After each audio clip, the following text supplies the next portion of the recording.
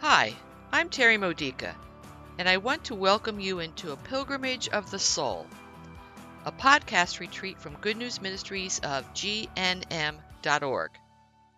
You are entering into a mystical union with Christ based on the mysteries of the Rosary for your daily life. This retreat was recorded in New Zealand during a live conference. I invite you to make each episode part of a personal retreat. Set aside time to reflect on what the Holy Spirit is revealing to you. Do the spiritual exercises that are provided in these podcasts. Let's begin with a prayer to open yourself to all that the Holy Spirit wants to reveal to you. Pray with me. Come, Holy Spirit, renew me. Come, Holy Spirit, fill me. Come, Holy Spirit, teach me. Help me to receive more of the Father's love and healing from Jesus, my Savior.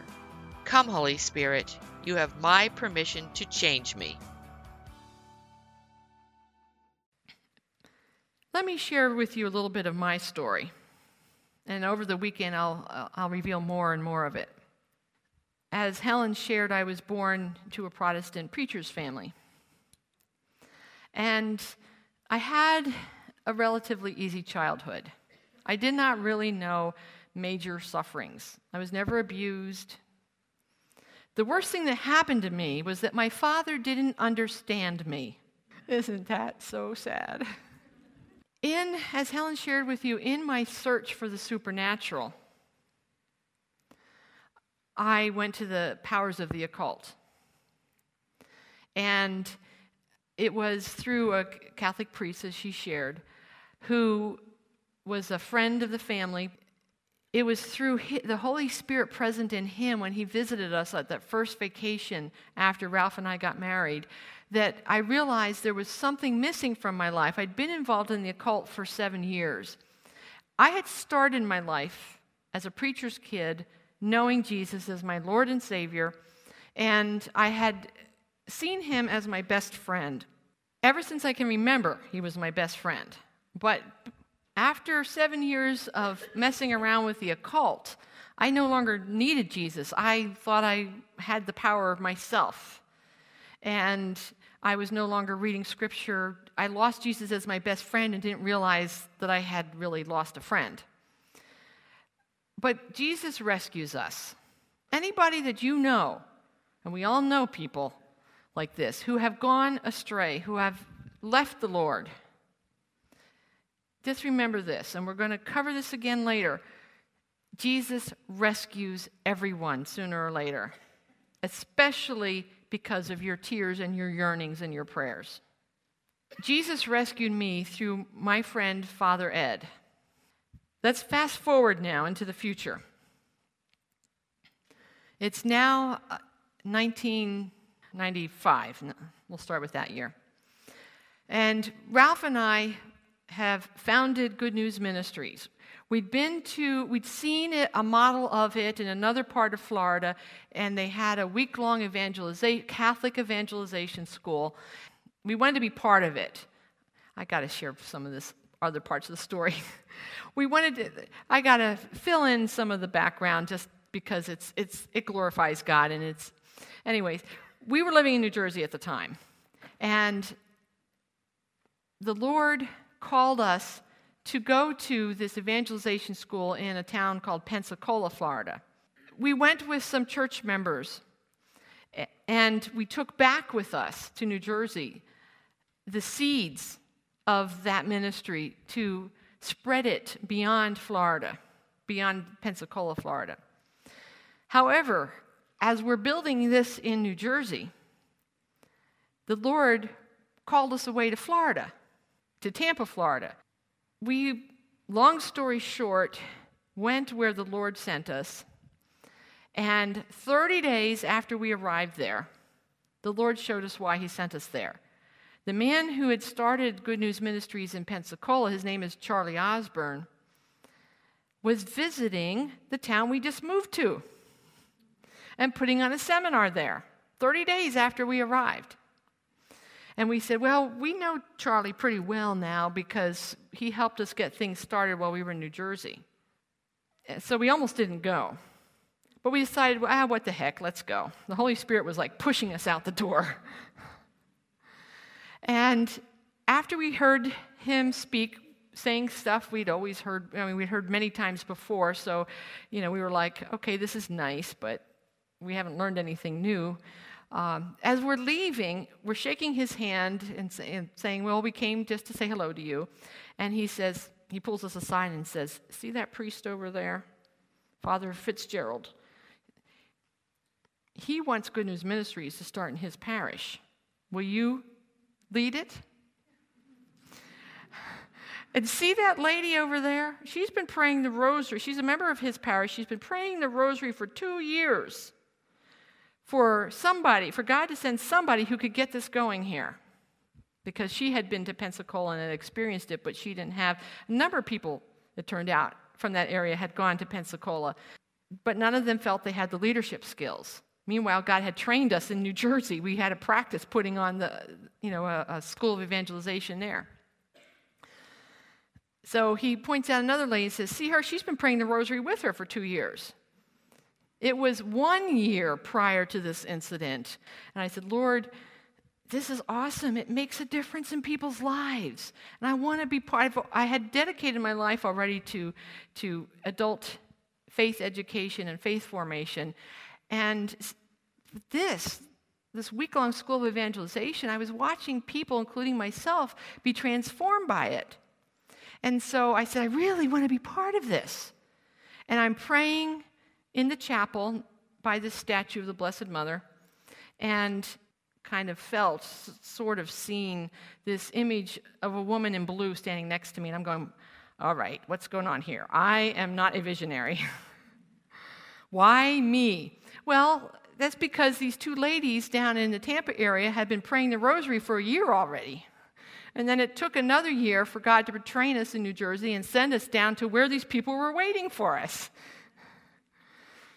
And so that's how we got started. And although Father Fitzgerald had us come and get it started in his parish, he didn't have the time to be our chaplain. So we called our friend, Father Ed, who had helped us get into the Catholic Church, or in Ralph's case, back into the Catholic Church through the Charismatic Renewal and through the Eucharist, because he explained to me what the Eucharist was. So we invited Father Ed to come, move from the state where he was serving. He got his bishop's permission to come to Florida and be our chaplain. Well, in 1996, when we're having another one it was our second Good News evangelization schools. On Monday, when everybody who's attended is in class and is listening to the first speaker, and I go to the tabernacle, and I kneel in front of it and said, thank you, Jesus, for allowing me to be part of this awesome ministry that you're doing. And then I heard, are you willing to suffer to become a better instrument, a better minister for my kingdom? And I said, do you notice the halo? I said, no. No way. The Lord and I wrestled over that for the next couple of days. And finally, on Wednesday afternoon, as I'm going up to receive communion at Mass, and Father Ed is the one who's distributing the communion, I hear the Lord say, but I'm safe. I was imagining all kinds of bad things happening.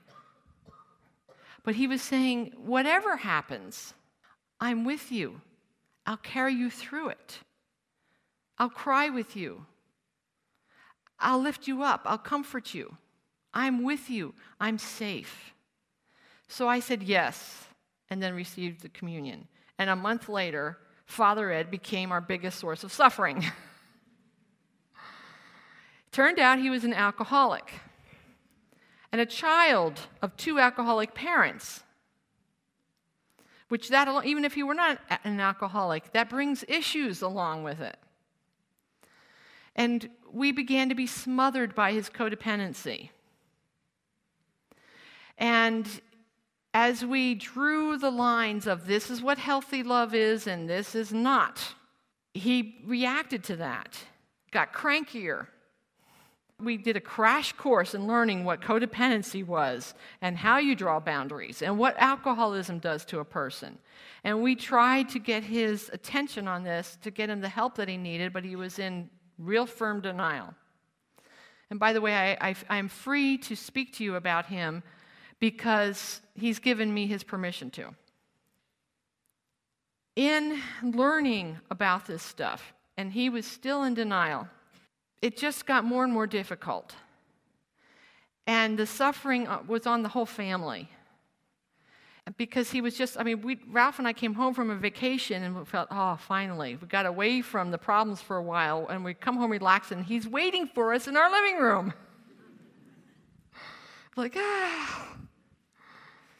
And he said, God told me to come, and I'm going, bull.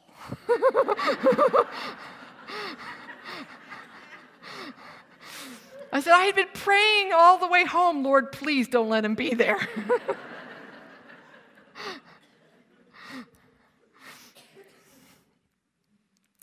Well, we worked very hard with him for 4 years, and it just got worse and worse.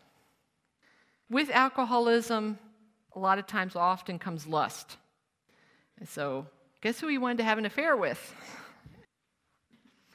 All the sufferings, and there was others too, all those sufferings are a type of interior suffering, and they can hurt more than physical sufferings.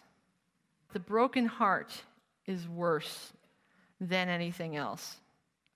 And the rejection and the hopelessness, and although I never totally gave up hope because I kept praying. And we'll be going more into that over the course of this weekend. In all of that, I had to refocus on who Jesus is. He'd been my best friend growing up. Now what was he to me? You know, praying for people is the hardest thing to have prayers answered on because it goes against their free will. And God does not interfere with free will. And for every person that we're praying for, everything in our lives that we're praying for improvement on that involves other people, it also affects other people and other people and other people. And God, as soon as we start praying, is taking action on the whole lot of them. That's a lot of free wills. It just expands out, and God cares about each and every one of them. And he was already figuring out a plan before I started asking for his help.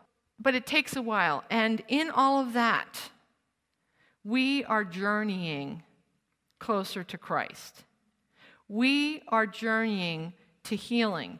We learn how to find joy even in the midst of suffering.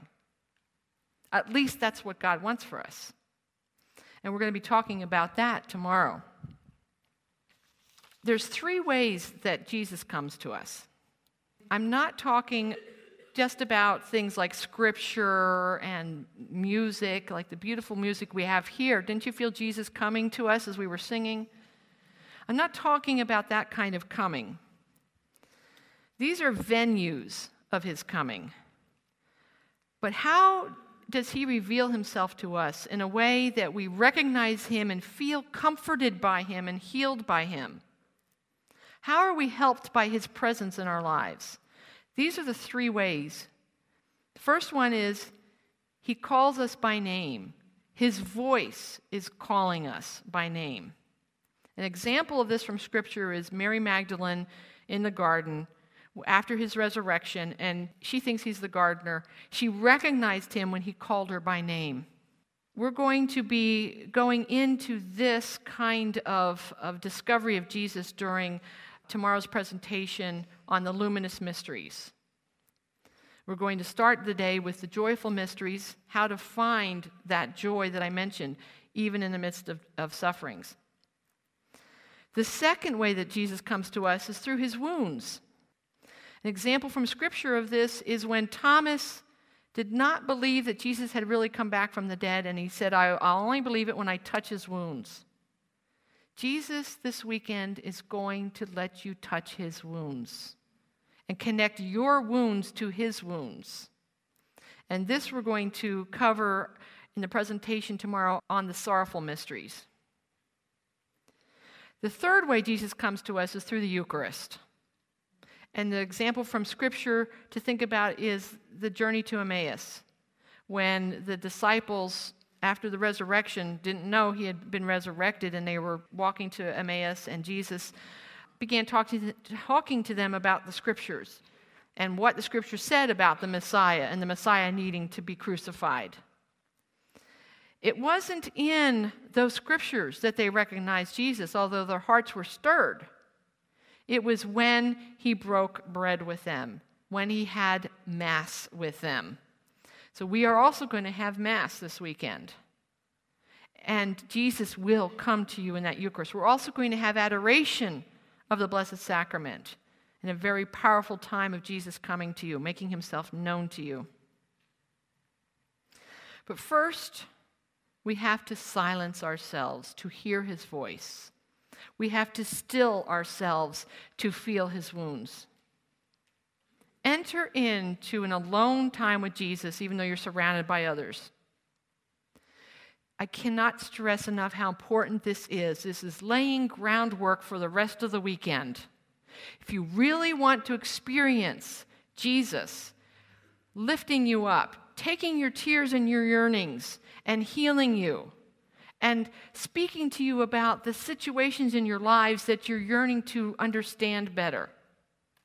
If you really want to make this a significant, life-changing weekend, use this opportunity tonight to be alone with Jesus. Start with visualizing, choosing, inventing a sacred space within you. What would be a nice, safe place and peaceful place that you can visualize sitting with Jesus, like me on the boat? And during that or after that, write a letter to Jesus. Write down your yearnings. Write down what you want him to help you with. Tell him about your burdens.